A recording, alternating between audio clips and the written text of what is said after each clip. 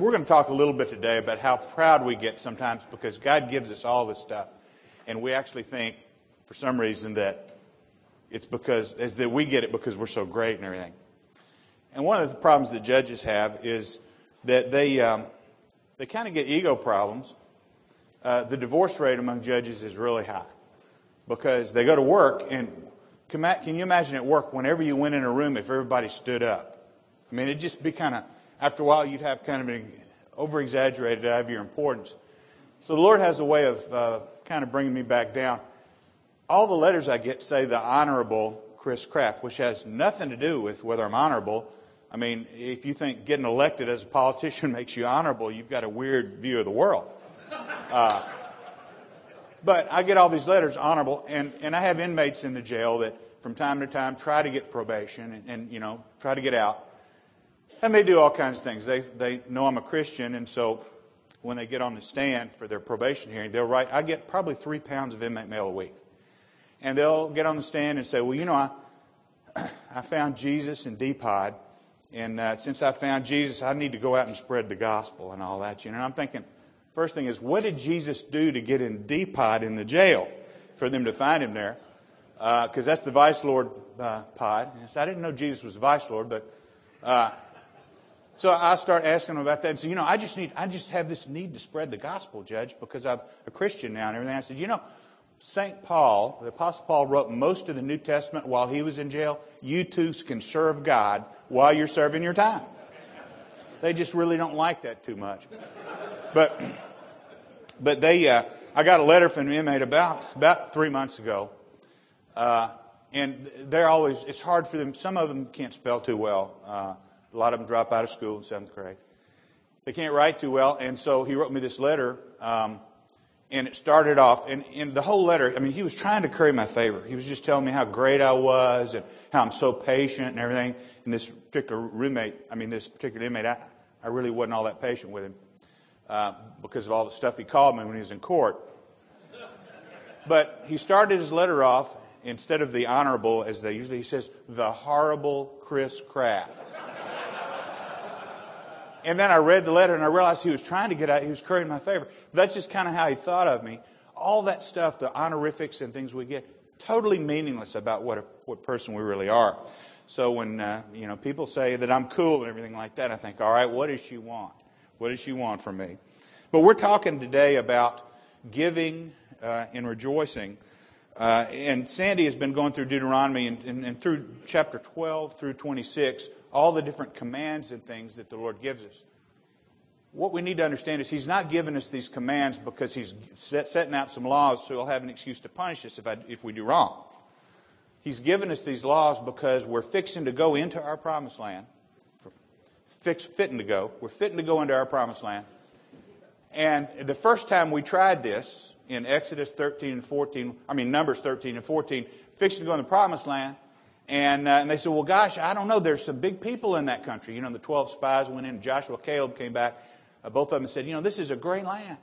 We can go in and possess it. And that's the whole theme of this talk about Deuteronomy, is take possession of the land. And they were going in there to possess the land. And then they had second thoughts. Well, I don't know if maybe this land that God's promised us, it's not really good. And 10 of the spies came back and they said, there's some giants in this land. There's some big people. And in fact, in Numbers, it says there was one person, King Og, King Og was so big, he needed an iron bed because a wooden bed wouldn't keep him. And it was like a bed that was like 15 feet by 9 feet or something. A huge guy. And so even though God had promised them the land, they really didn't want to go in and possess it because, it might be kind of scary. And it says even in Numbers 13, 14 that some of the people said, gosh, we had it great when we were back in Egypt being slaves. Making bricks without straw and stuff. I don't know if I want to go into this promised land. And so they said, we're not going in. And so for that reason, they went through the Exodus and all those years of wandering in the wilderness. And the first thing we have to do is we have to accept God's gift that He gives us. And we have to accept it with rejoicing. And this whole theme of accepting His gifts, we get things from God and we really don't want them when it comes down to it. He gives us a great way to live. He gives us a promised land where all of our gifts that He gives us are going to be exercised, where we're going to be fulfilled. And a lot of times we just don't want to go in there and take possession of it because it's kind of scary. It's just kind of scary. So you need to think first whether or not what God gives us, the life He wants us to live, the family He wants us to have, the job He wants us to do, that's our gift from God, whether or not we really want that gift. Because a lot of times we don't accept that. We tend to mess that up.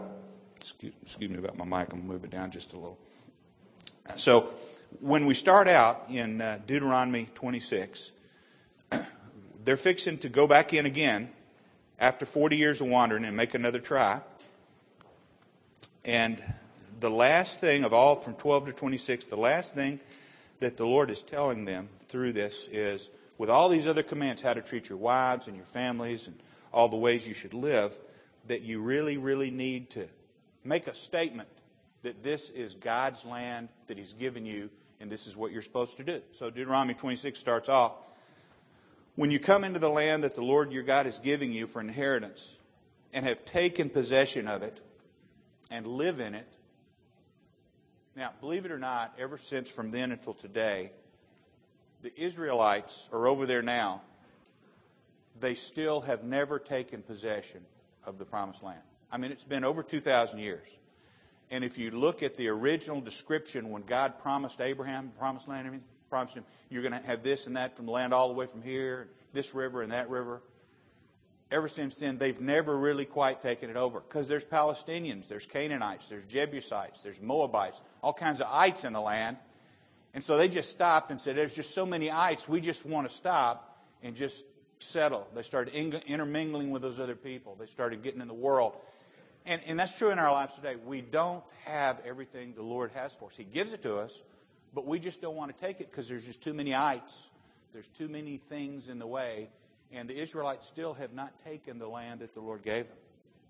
So it says, you shall take some of the first of all the fruit. Once you go in and take possession, you shall take some of the first of all the fruit of the ground, which you harvest from your land, that the Lord your God is giving you. And you shall put it in a basket, and you shall go to the place that the Lord your God will choose to make His name to dwell there. In other words, where in the land you're going to live, you're going to take that first fruit, you're going to take it there. You shall go to the priest who is in office at the time and say to him, I declare today to the Lord your God that I've come into the land that the Lord swore to our fathers to give us. Then the priest shall take the basket from your hand and set it down before the altar of the Lord your God. So when you take your land, the first thing you need to do is you need to take possession of it. I'm sorry about the mic here. Jimmy, you think I may move it down just a little? Okay. You need to take possession of it, which we don't do because we're too scared, because what the Lord gives us is so good that we're just afraid we're going to have to fight battles. When God gives us stuff, we have to fight those battles. I'm going to tell a little story in a minute about how I became a judge. But the thing was, once I became a judge and I was appointed to be a judge, 2 years later I had to run for election. And I was really mad at that because it was my court and it was my job. It wasn't the taxpayers' court. It was my job.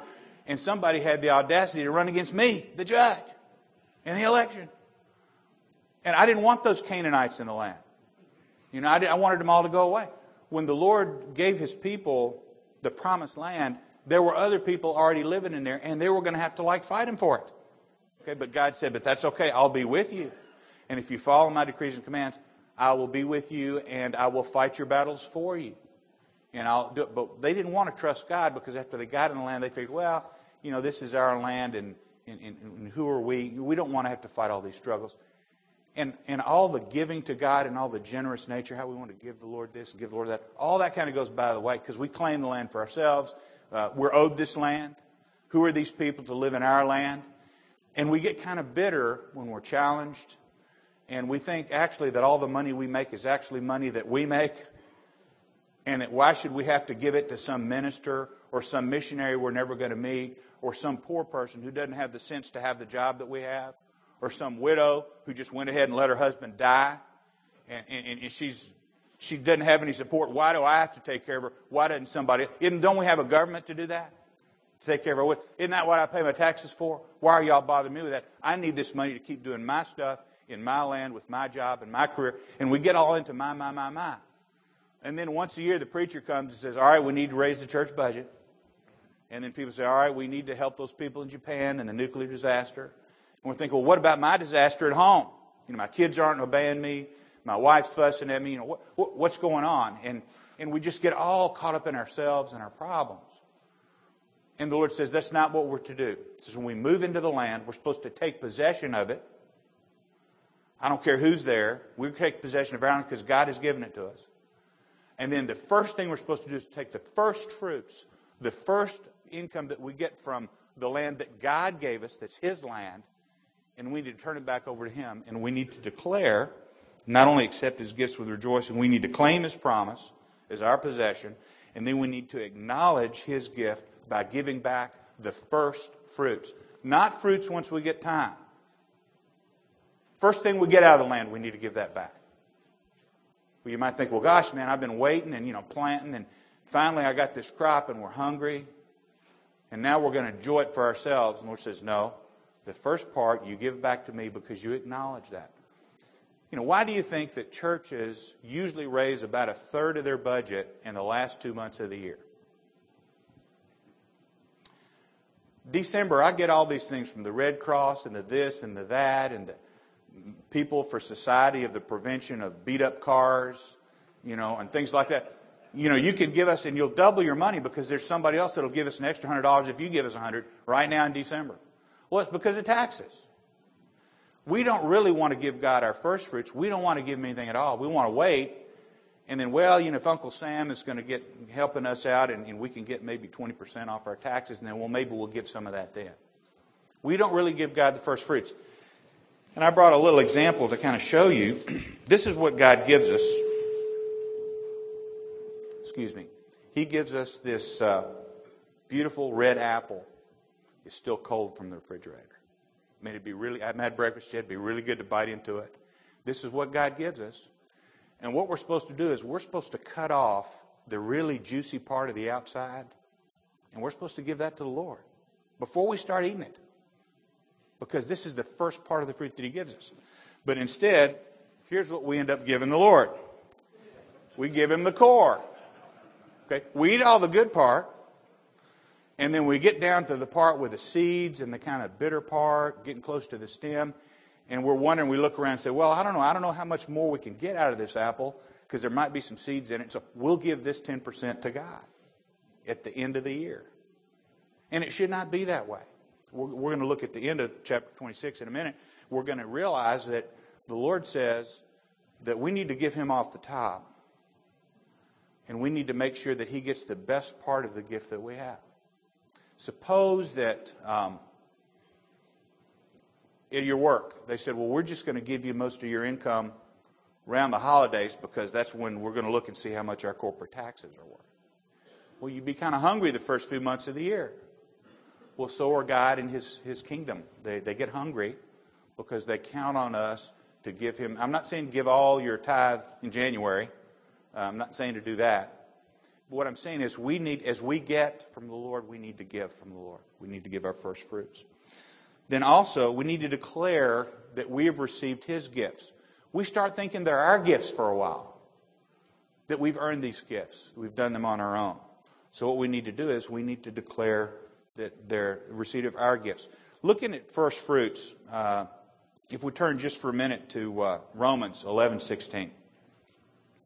It's kind of an obscure verse, but they talk about first fruits. And Romans says this: if the dough offered as first fruits, the dough being not money, but dough that you need, you need money, dough that you work to prepare to make bread.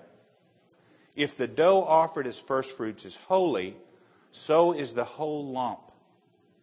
And if the root is holy, so are the branches. If you plant something, what grows from it is the same thing, because it's the root. If the dough offered as first fruits is holy, so is the whole lump. What does that mean? Well, you have to go back to Numbers again.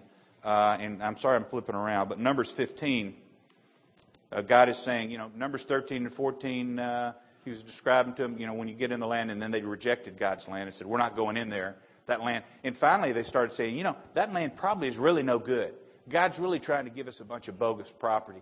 We really don't need that. Let's go back to Egypt and check out slavery. That's the ticket. Let's do that. And you might think, well, what does that have to do with us? Well, a lot of times, we have this great avenue, this plan that God has for us. And we say, I kind of like it in the world. I mean, He's given me this beautiful family, but, I kind of like my secretary. I kind of like those lustful thoughts. I like those cable TV movies at 3 o'clock in the morning rather than the sleep the Lord gives me so I can be blessed by my work the next day. And so what we really do is we really say, I know it's a great land and God says it's all right and this is what I'm supposed to do. And we have all these Canaanites, these big people in this land. But if we went back to Egypt, at least, after we're slaving all day away and getting no money for it, at least at night we could have a few hours of sleep. And we start missing the fact of all the gifts that God has given us. Well, in Numbers 15, verse 17, the Lord told Moses, "Speak to the people of Israel and say to them, when you come into the land which I bring you," and this was the first time they tried. The Lord tried to get them to take the promised land. "And when you eat of the bread of land, you shall present a contribution to the Lord." Okay, they've been wandering in the desert for 40 years, and they haven't had any bread other than the manna. And at first, if we left today and God was raining money to us from the skies and bread, we'd kind of feel like we trust the Lord. But after doing that 40 years, or 38 years, the Israelites said, well, after a while they said, all these other lands, they have all these quail and all these meat and all we get is this stupid manna, After a while, you change your perspective. Everything is about you and what you get, what you've earned, and not what the Lord has given us. So they come into the land. They didn't have any wheat when they were wandering. They come into the land, He says, and you get that first wheat crop going, and you bake that first bread out of that first dough. It says, of the first of your dough, you shall present a loaf as a contribution, like a contribution from the threshing floor, so shall you present it. Some of the first of your dough you shall give to the Lord as a contribution throughout your generations. Now, this is not just that one time. It's throughout your generations. That first part, you give it to God. That first fruits, except in this case it was first dough. So in Romans, when he's talking about the Lord's gifts and everything, he says, if the dough offered as first fruits is holy, so is the whole lump. So when we give our part to God first, and I'm not talking about after we pay our cable bill. When we give our part to God first, we make everything else after that, which we get to keep, we make that holy. Do you want what God gives us? Our income, our careers, our families, our children, our jobs. Do we want that to be holy? Do we want it to be blessed by God? If we do, we give the first part of that to God, and that first part makes the whole rest of the lump of dough holy. God will bless everything else that we have. Now, people look at it the other way. They look at what we have and say, well, gosh, let me see how much God blesses me. And if He blesses me, okay, then I'm going to give Him what I call the last fruits. Okay? Yeah, those December contributions. Those last fruits we'll give God if what we have is holy. The problem is the stuff doesn't get blessed because we don't give God His part. I'm not going to do this for you, but suppose I knew you very well and I just really thought you were great. You were the honorable whoever. So I went by your house tomorrow morning and knocked on your door and said, I'm going to give you $1,000. I'm going to give you $1,000 a day because you're great. And I'm going to give you 10 $100 bills. And all I want you to do when I give you that $1,000 is give me $100 back. Do you think you'd take that deal? I think you would. So I come by your house. I give you $1,000. I say, all right, I need my $100. Okay. And you just take the 10 $100 and you hand me $100 back. And I leave happy because we did what I asked. You leave happy because you've got $900. And I started doing that every day. Of course, you'd move. You'd get a better house. Your wife would not have curtains. She'd have window treatments, which cost much more than curtains, I found out. Your kids would dress better. You'd have better cars. You'd buy that extra car for yourself, that really nice car. You'd start changing the way you lived your life. And after a couple of months, I'd be coming back and say, oh, there's Chris coming by. I just got out of the shower. I guess I might put a robe on to meet him. And I'll give you my $100 bills, and here's your $100. But would you come later? Because I was in the shower. And 2 or 3 more months goes by, and after a while, we can't really go on vacation because Chris is coming by. I'll just leave somebody else here, to take the money. And after a while, you start taking it for granted. Well, I get $1,000 a day, and it's because I'm so great. And then, so you'll buy a bunch of stuff, and maybe you're going to go on vacation, or the wife needs some this or that. And so what you'll do is you'll kind of become obligated. You'll borrow a bunch of more from the world to get that third home equity loan, and you'll do this, that, and the other. And then I'll come by and see, look, if you don't mind, Chris, that's fine, but, I've got to buy something today, but in 2 days I'll give you $300. I go, okay. So I give you $1,000 and I'll leave without $100. Well, I'll get a little unhappy. I mean, you're still the same great guy, still love you just as much, but, you're really not honoring what you're supposed to do. Of course, after 3 or 4 months, you're just taking the $1,000 because you got a lot of bills, because you got not only the stuff that you got for me, but you decided you'd get stuff from the world. Abraham was promised the promised land by God. And the Lord said, Abraham, look as far as you can see. This is not only your land, but it's your children and your children's children. For generations to come. Forever, one of your issue will be on this land. Will always be your land. Abraham said, okay. The very next chapter, there was severe famine in the land. So what did Abraham do? He pulled up stakes and went to Egypt. I know God said, this is my land, but there's a famine here. This land's no good, so I'm going to go to the world and I'm going to get what they have. And after a couple of years, he comes back. But he picked up Hagar while he was down there. And she and Sarah kind of got into it, didn't they? And so he started trouble in his home because he decided, God said, this is what I'm going to have. This is where I'm going to live. But, somehow this is just not good enough for me. God doesn't have a plan for famine. He didn't realize we were going to have a famine. So I'm not going to stick it out on what the Lord gives me. His grace is not sufficient for me. I'm going to go to the world. So after a while, I start coming by the door and I knock, and there's nobody there. So I just leave your money. I just put your $100 bills under the doorstep. And then one day I say, this is not really working out. And you're there and you see me come to your house. And I get your driveway and I walk right past and I go down the street and I give $1,000 to somebody else. And you get really upset. Wait a minute, I'm entitled to that money. That's my money. What's he doing? And you start arguing with me about it. Why am I not, and of course your businesses start hurting. Things start falling apart. Your wife is mad at you. You don't know where your kids are at 10 o'clock at night. Things start working. The world starts calling on you for their debts. And you're thinking, why has God abandoned me? Why is Chris not coming by anymore? And you lose all faith in me and you don't really like me. You don't really trust me anymore. Well, why am I going to continue to do what I'm doing for you when you just don't care? The things that I'm interested in, getting that $100 back so I can use it for other stuff, you just don't really care about it. And we kind of get into that kind of mode after a while with God where, well, this is my stuff, God. You gave me this because I'm so great, because I'm doing this, or because I'm just lucky. I'm just a lucky guy. And so I can do extra stuff. I can go out and buy this extra thing. I can be indebted to the world and trust them for their bank loan just as much as I can trust you for the things you're going to give me. And slowly, it's that whole old tome about frogs in water. You throw a frog in a pot of boiling water and it'll jump right out because it's hot. But if you put him in the pot and you turn in a cold water and you swim around, you turn on that eye of the stove and that water gets hotter and hotter. The frog has no clue. And eventually, the frog's dead and the water's just boiling. He didn't realize that slowly that heat was turning up. And so they don't realize that.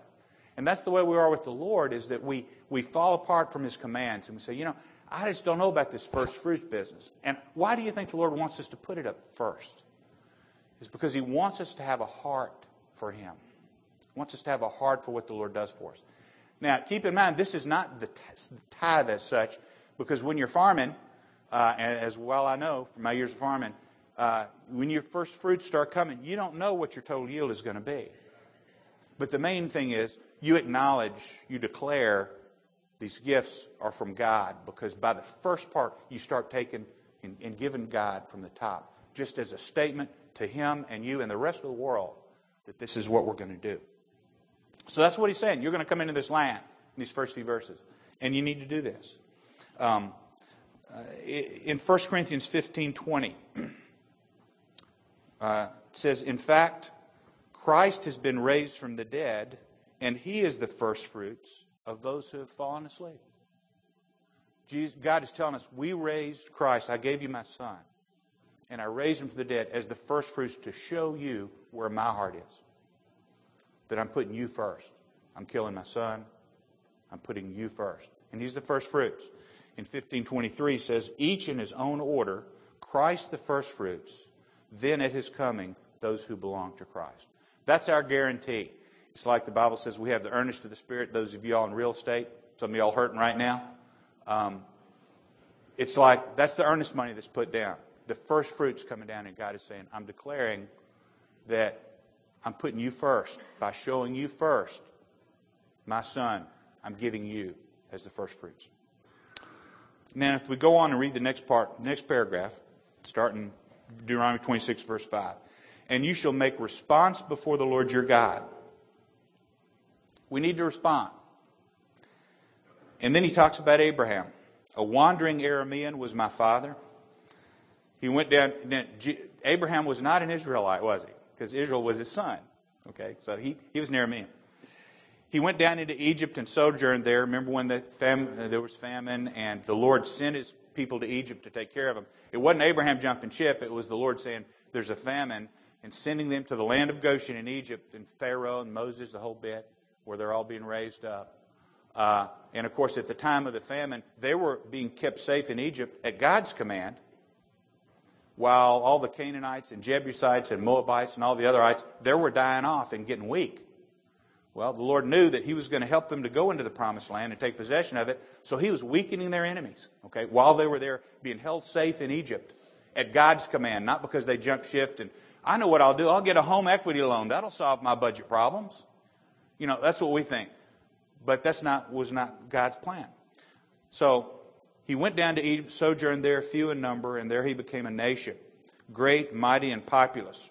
Remember how the Israelites increased, had a bunch of children. They were fruitful and multiplied. And the Egyptians treated us harshly and humiliated us and laid us on hard labor. We cried to the Lord, the God of our fathers, and the Lord heard our voice and saw our affliction, our toil, and our oppression. And the Lord brought us out of Egypt with a mighty hand and an outstretched arm, with great deeds of terror, with signs and wonders. Remember all the eldest sons dying, the rivers turning to blood, and then all the people. The Egyptians were so concerned that they were not only making the Israelites leave and go back to the promised land, but they were giving them jewels and riches to get them out of town, just as God wanted. That's the way we get money from the world, is when the world gives us money because they fear God, rather than our getting money from the world because we fear that God is not going to take care of us. He brought us into this place and gave us this land, a land flowing with milk and honey. And by the way, back then, you know, if you wander in the desert for 38 years, milk and honey is looking pretty good, isn't it? I mean, it really is. You got calcium deficiencies. You don't have a bunch of trees out in the desert. Milk and honey is something you really want. And behold, now I bring the first of the fruit of the ground, which you, O Lord, have given me. And you shall set it down before the Lord your God and worship before the Lord your God. And you shall rejoice in all the good that the Lord your God has given to you and to your house, you and the Levite and the sojourner who is among you. Sojourner basically is an alien, somebody that's not a Jew, somebody that's traveling with you, but is not really with you, kind of like a Gentile.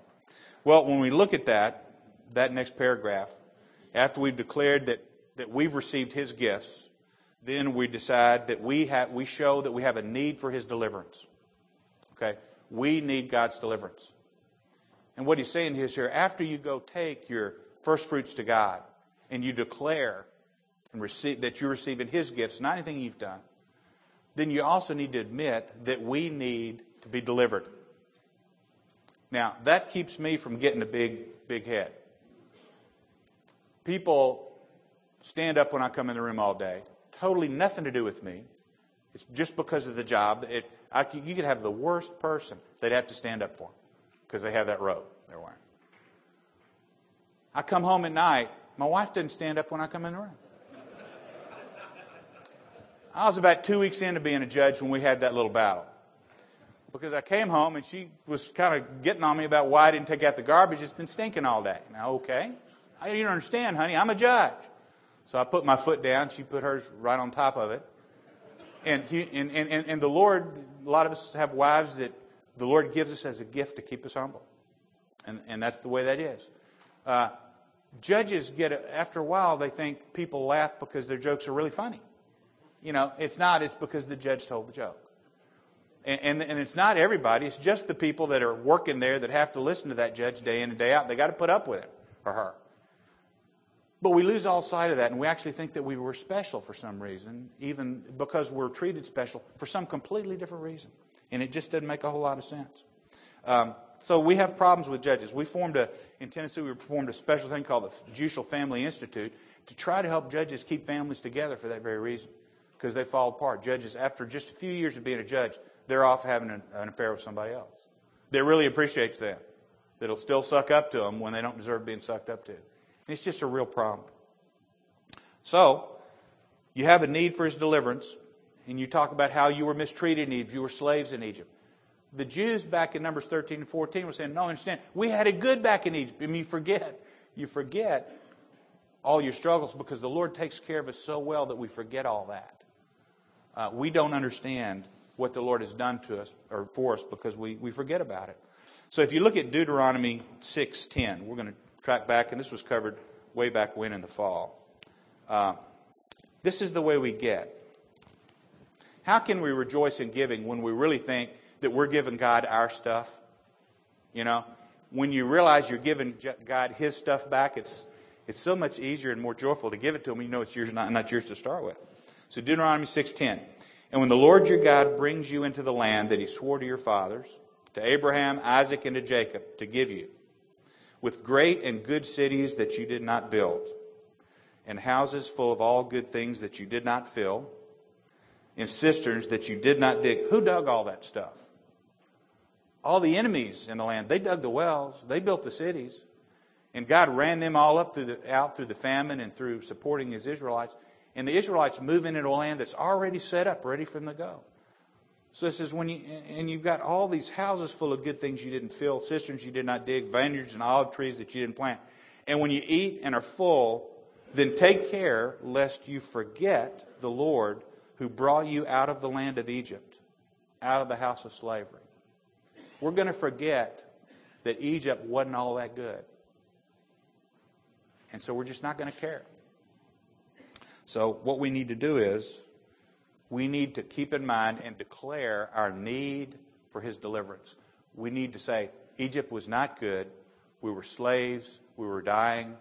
And now we're in God's land. Even though we have enemies that we have to fight, we're in God's land. We forget that. And then, E, we have to confess that we owe Him 100%. When we realize that we owe Him 100% and we're only going to give back 10%, it makes it a lot easier for us to give. Helps us to rejoice. Turn to Deuteronomy 8, verse 11. That first one is when you first move in and all these wells you didn't dig and all these houses full of things you didn't buy that you're given. But now he says, after you've been there a while. Deuteronomy 8:11. And a lot of you, some of you are hurting in the economy now. There's famine in your land. Okay? The Lord knows that there's famine in the land. Some of you are doing okay and you're thinking, the reason that I've managed to dodge this economy is because I'm so great. Or because I'm just really talented at what I do. And it's really the income that you're getting. It's not what God is giving you. Here's what He says about that. Take care lest you forget the Lord your God by not keeping His commandments and His rules and His statutes. And this is not just in giving your 10%, but this is also all the way back through chapter 12. Which I command you today. Lest when you have eaten and are full and have built good houses and live in them. These aren't the things the enemies built that God gave you. Then after you've been in the land a while, you start building your own houses and you start reforming the land to your taste. And when your herds and flocks multiply, and when your silver and gold is multiplied and all you have is multiplied, then your heart will be lifted up and you forget the Lord your God, who brought you out of the land of Egypt, out of the house of slavery, who led you through the great and terrifying wilderness with its fiery serpents and scorpions, and thirsty ground where there was no water. We forget what He delivered us from. He brought you water out of the flinty rock. He fed you in the wilderness with manna that your fathers didn't know, that He might humble you and test you to do you good in the end. Even the tests that He gave us are to make us better in the end. You know, all the battles the Israelites had to fight in their 38 years of wandering made them really strong. And the Bible says that everyone who doubted God and would not go into the promised land the first time, they had all died in the wilderness. And so we had a people who were strong, who all trusted God. And He says, beware lest you say in your heart, my power and the might of my hand have gotten me this wealth. You shall remember the Lord your God, for it is He who gives you power to get wealth, that He may confirm His covenant that He swore to your fathers, as it is this day. If you're a hot shot and you're making great money, if you made great grades in medical school or law school or great car salesman or whatever it is, you need to understand you're only that way because God gave you that gift. It's nothing of you. It's not of you. There's a verse in Revelation that talks about how, we think we're really hot stuff. And when he's talking to one of the churches, he said, you're really just naked and blind and pitiful. Now, we're not really rejoicing right now, but we need to understand, until we have this attitude, we're not going to rejoice in giving to God and rejoice in what God is giving us. It's kind of hard if we think that, well, really God had a little to do with it, because it's mostly us. That's not true. I don't care where we are in life. A lot of people thought I was a real hot shot politically when I became a judge. I was appointed by Governor McWhorter. And for 2 or 3 weeks, people started sucking up to it till they realized what I was really like. I had absolutely nothing to do with it. The Lord changed the laws in September, about 16, 17 years ago, to where the governor couldn't appoint who he wanted, because they knew Ned McWhorter was in there, and they knew Don Sundquist was going to be elected. And so the Democratic legislature didn't want Don Sundquist to appoint whoever he wanted, so they changed the law so it had to go through a committee of 15 Democrats. And then the governor would select 3, and that started September 1, when the judge retired that I replaced. And I thought, and my brother had been a Republican in the legislature, and my dad had been Howard Baker's fundraiser in Memphis, so I knew I had no chance at all of being appointed by a Democrat. And I was completely apolitical. I've been in the DA's office 12 years, and you can't get involved in politics when you were working in the DA's office in Memphis. So I knew nothing about nothing. I was Mr. Stupid. But I applied just to get on the governor's list so I could see how it went, because maybe someday I thought the Lord might have this for me. And found out later on, I didn't know what was going on, but all the Democrats, they were worried. Half of them were backing one person, and half of them were backing another person. The Democratic Party chairman was backing one person. Another important Democrat was backing somebody else. And they each wanted their own person to get it, and so they put me on the list because they knew that there's no way I could be appointed, because I was apolitical and knew nobody. So I made the list. Even though I was just on a list, people started sucking up to me in the elevator in case someday I might get appointed. So I talked to everybody I knew that was Democratic. If the elevator guy was a Democrat, I'd say, would you call Ned McWhorter for me? Because I didn't know anybody. I knew no politicians. And 4 months went by, and nothing happened. And everybody said, well, why? It's because these 2 Democrats are fighting each other, and they're politically destroying each other. And McWhorter left and went campaigning for Bredesen, who lost to Sundquist before he became governor. And so I decided, I asked Rollin Wilson, some of y'all remember him, and 2 or 3 other people, just to pray for what God would have in this. And then I got a call in 4 months from McWhorter's lawyer and said, who do you know in Nashville? I said, I don't know anybody in Nashville. That's my problem. He said, well, you've just been appointed judge. And I said, really, what did you say your name was? Now, I found out later that you're supposed to talk to the governor's lawyer. That's who all these people are supposed to. I didn't even know he had a lawyer or what his name was. And they said, you've just been appointed. I said, who do you know? I said, have you even talked to McWhorter? I said, nobody ever asked me to be interviewed. I mean, they interviewed the other two candidates. They didn't even call me because I was a nobody. And he said, who do you know the governor knows? And I thought for a second. I said, well, I guess we know the same God. I mean, I kind of said that as a joke. We live in the same universe, I said, but, And I became governor, and I found out later on what happened is they destroyed each other politically with all their enemies. And they talked to all their local legislative delegations. You're not appointing this person. You're not appointing this person. So he decided he wasn't going to appoint anybody, and he was going to leave office without making an appointment. And the Chief Justice of the Supreme Court called him and said, we're getting a backlog in the jail in Shelby County. You've got to appoint somebody. And so he said, all right, whoever, appoint that other guy. That night, I was reading in my Bible reading in the Old Testament, and it just happened where the Israelites surrounded this town, and the Lord kept saying, you don't need this many soldiers. You don't, telling people, just go home. You don't need this many soldiers. And they surrounded the town, and they threw pots down, and their enemies were in the town drunk, and they all slaved themselves. And I'm thinking, well, that must be what happened. And people say, well, Kraft is a big Democratic power broker. I said, no, I don't know anybody. And I've been trying to thank Governor McWhorter for 16 years. I went to the Jimmy Nafe's Coon Supper twice. He wasn't there. And he died last week. McWhorter did. And I've never met him. And there's never been anybody appointed in the history of Tennessee when they didn't at least go interview for the job with somebody that works for McWhorter.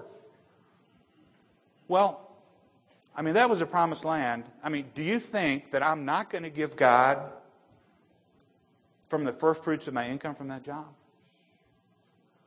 It's just incredible. Now, there are bitter parts. I mean, 2 years later, since I was supposed to be this flaming liberal Democrat, I had a Republican run against me in the election, and I had to fight that. 2 years after that, I had a Democrat who said that I was some Nazi Republican, and because of I beat this other guy and, ran against me. And I mean, there were still enemies in the land, and I had to work. I didn't want to get to know everybody in our county. I didn't want to have to go drive out to Capelville and Eads and campaign and get to know a lot of elected officials. But the Lord wanted me to do that. So He literally drove me out. But I had absolutely nothing to do with that. And when you realize that it's totally God and not you, you tend not to mind giving Him back some of His stuff. And every now and then when I get to a time where I think, well, gosh, I'm really neat. I'm a judge and everything, and I get to order people around in courtrooms. All that comes back to me. You don't understand, Kraft, you don't deserve any of this. This was just completely God. And I was literally so incompetent politically that I had nothing to do with it. And that's what we need to understand about our wealth and our income and our families and things like that. When I got married, I was not a very good husband. And my wife really wanted children. I really didn't care one way or the other. I just wanted to be married and get on with my career. In Genesis 3, you have talks about how when Adam sinned, his curse would be he'd have to work hard all his life. Wife's curse was she'd have to worry about her family and her children all the time. And that's just the difference in the sexes. Even though women work, men worry about their kids now. Well, we got married, everything was fine. 7, 8 years goes by, we don't have any children. And we go to the doctor, and they tell Susie, there's 7 or 8 reasons why you can't have children. And unless you have children the next 3 years, because we found out she had endometriosis and all kinds of other imbalances. There were a bunch of reasons why she couldn't have children. And she really wanted children. And here I was working. I'd finished farming. I was going to law school at night, working during the day. And I was tired, and it was hard. And I come home, and I get nothing but tears from my wife. She's completely unhappy. Why is God not giving me a child? And I was kind of bitter about it, and I was mad at God about it. I was mad at her. Because I thought when I got married, she told me I was Prince Charming before we got married. I thought she'd always think that of me. After a couple of days, I had to start being myself.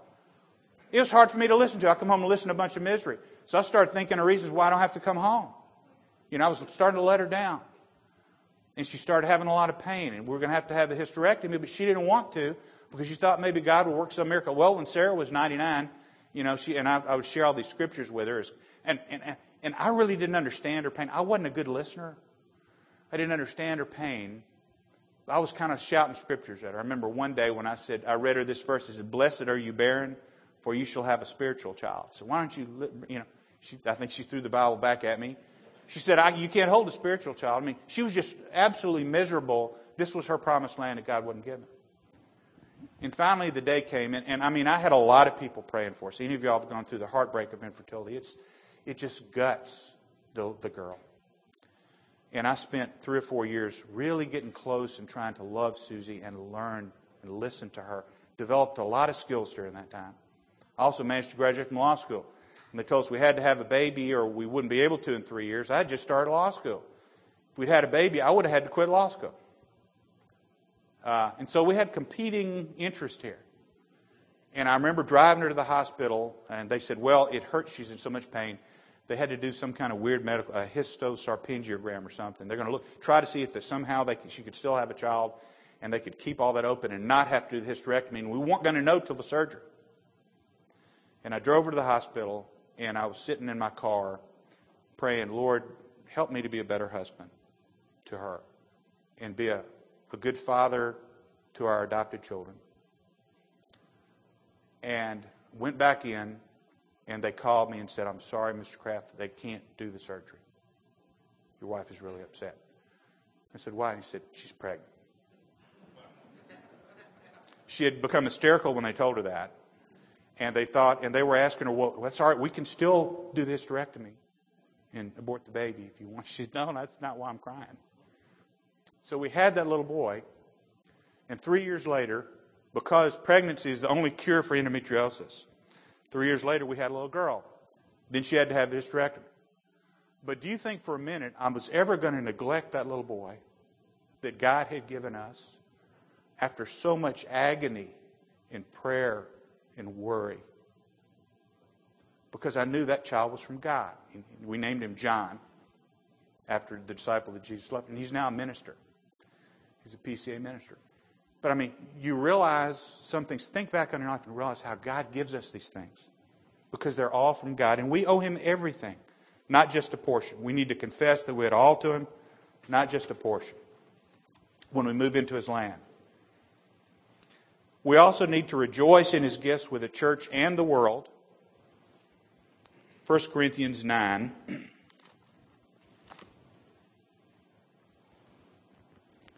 (5 through 15). I'm going to read the whole part. I thought it necessary to urge the brothers to go on ahead to you and arrange in advance for the gift you promised. The Corinthians had promised to give a gift, and they hadn't paid it yet. Weren't really first fruiting, were they? So Paul says, I'm going to encourage y'all by sending the brothers there to collect it. But he also said this. He said, so that it may be ready as a willing gift, not an exaction. He wants it to be a willing gift, not an exaction. So many of us give to God because we have to. Because it says so. Well, I got to give God His 10%. Otherwise, He'll send Satan after me or something. So I got to do it. Or I got to do it because my wife wants to tithe. She believes in that stuff. But he says, I want it to be a willing gift, not some kind of tax. The point is this. Whoever sows sparingly will also reap sparingly. And whoever sows bountifully will reap bountifully. He blesses the rest of the dough when we give the first fruits. Each one must give as he's decided in his heart. Not as decided in the Bible. What does your heart say you should give? We need to change our hearts and make them joyful hearts to the Lord. Not reluctantly or under compulsion. Don't give reluctantly. Don't give because you have to give. Because God loves a cheerful giver. And don't say, all right, I'll be cheerful. That's not the way it is. If you're not cheerful when you're giving, you're not realizing that God gave you everything. I realized that 3 years ago when I was my wife kept after me to have a colonoscopy. I said, I don't want to have one of those things. Brett, one of the Kansas City guys, Brett, I forgot Brett's last name, George Brett, had to have a colonoscopy and a hemorrhoid operation. And he said, well, newspapers asked him, he said, well, all my problems are behind me now. I didn't want to have one of those, but I had one, and I was 55, and I had one. And the doctor said, yeah, you're fine, except there's this one little spot. I got to take out about a half a foot of your intestine. And I said, what? He says, yeah, it's precancerous, and if you hadn't had a colonoscopy in 3 or 4 years, you'd probably be dead of cancer. And I said, well, you're going to take it out? He said, yeah, it's just about a half a foot. I'll just take it out. I said, well, don't I need that? And he said, oh, you got plenty. But as I was laying in the hospital having 6 inches of my intestine removed, I will start suddenly realizing, everything I have is from God. This could go at any minute. If you look at John 6:44, it says that Jesus said, no one comes to me unless the Father who sent me draws him to me. Our very salvation. And if you look at that word draw in Greek, it really means drag. It means drag, literally. In other words, God has to drag us kicking and screaming to Jesus to even save us. It's all from God. It's all His. It's not ours. And we need to realize that. It says, he who supplies seed to the sower and bread for food will supply and multiply your seed for sowing and increase the harvest of your righteousness. Verse 11, you'll be enriched in every way to be generous. God will give you money so that you can be generous if you are generous. It's kind of like the prosperity gospel, but it's in the Bible. He says if we give, He'll give us more so that we can give more. Through us will produce, if you give generously in every way, through us will produce thanksgiving to God. For the ministry of this service is not only supplying the needs of the saints, but also overflowing in many thanksgivings to God. By their approval of this service, they'll glorify God because of your submission flowing from your confession of the gospel of Christ. That everything's God's, we're hopeless without Him, we need to be delivered. And the generation of your contribution for them and for all others. It says, while they long for you and pray for you because of the surpassing grace of God upon you, He gives us grace. If you look at Parable of the Talents in Matthew, I used to think that was really terrible when I was a kid. He says, I'm going to give you all according to your ability. So He gave one guy 5 talents. He must have been really good at making money. He gave another guy 2 talents. Another guy, He just gave him 1. The guy that just had 1 talent buried it in the ground, remember, didn't invest it. The guy with 5 made 5. The guy with 2 made 2. One buried it in the ground. And when he came back, he cursed him. He said, I gave you this money because I wanted you to do something with it. And you did nothing with it. But at least the guy with the 1 talent buried it in the ground and gave it back to God. What we do with our money is, God gives us our money. We don't give it back to Him. We spend it on ourselves. Suppose He came to the guy with the talents and said, you didn't make any money off this. He says, no. Also, I really took it. It was in the ground, but I dug it back up. And I had to get one of these big widescreen TVs for the house. And so I don't have anything to give you back because I spent your money on me. That would be even worse. So we need to get everything in the right perspective, I think. So when we look, we have to rejoice in His gifts with the church in the world. It says, you and the Levites and the aliens among you shall rejoice in all the good things. The Levites, they're the priests. The aliens are the sojourners among you, all the foreigners, widows and orphans. Don't commingle God's portion with your own. You have to set aside the sacred portion from your household. And it says, I've got 3-4 minutes, I'm sorry. I knew I'd go over time. We need to get it out of our house. If you look at verse 13 and 14, it says, I have removed from my house the sacred portion. Get it out of your household budget. Set it aside for God as the first fruits that are going for Him. Then you need to ask for a blessing in return. We're seeing how God, as we give Him this 10%, as we give it off the top, as we give it first as first fruits, God blesses the rest of the lump of the dough. And if you look at the parable of the talents, the fellow with the 5 talents got the 1 talent. And when I first read that, I said, that's not fair. He's got more money than this poor guy with only 1 talent. Why do we give him? It's because he does the most with it for the kingdom. You know, these verses that talk about God's supply and our giving to Him and everything, and they say, if you're faithful over much, if you're faithful over little, you'll be faithful over much. But if you're not even faithful over little, why would God entrust you with the true riches? So this is the best investment that I know of, is investing in God's kingdom. Because that way you'll get what you're supposed to get from God, you'll help the kingdom, and everything that you do will be blessed. Malachi 3, and we don't have time because I'm running out of time, but that's the portion that says, how have we robbed you? You've robbed us of our tithes and offerings. That's how you've robbed me, God. People don't read the last part of that verse, the last 3 or 4 verses. It doesn't talk about God's curse because you've robbed me. It says, that if you do give it, the part where he says, I dare you to test me. Test me in this. See if you give me your first fruits off the top, how I won't bless your socks off. I'll just fill your stronghold, your storage houses. I'll fill it all. Test and see if I'll do as I promised to you. And then it says, and I love the work in King James, it says, and your plants won't cast their fruit. It says your vines will produce. So if you're a car salesman and you're not tithing and you start tithing, the Lord says, hey, if I get this guy some more cars to sell, my kingdom will get some more money. He'll start blessing the fruits of our efforts because we give to Him and remember it's His. Now, if we give out of obligation, it's just a matter of duty. We're under the law. But if we give because everything is God's, because we need deliverance from Him, and we can't do it without God, then we say, it's a blessing. Please, let me hurry. I can't wait till the first of the month so I can give God His check to see how He's going to bless me for the rest of the month. Not the prosperity gospel, but you're just so grateful for what He's done for you. And the Israelites moved into that land at the end of Deuteronomy, and, well, they just never really quite took over, and they thought they'd just settle in, and they're still fighting. And Ishmael's children and Israel's children are still fighting right now while we're talking, because Abraham didn't trust God to stay in the promised land.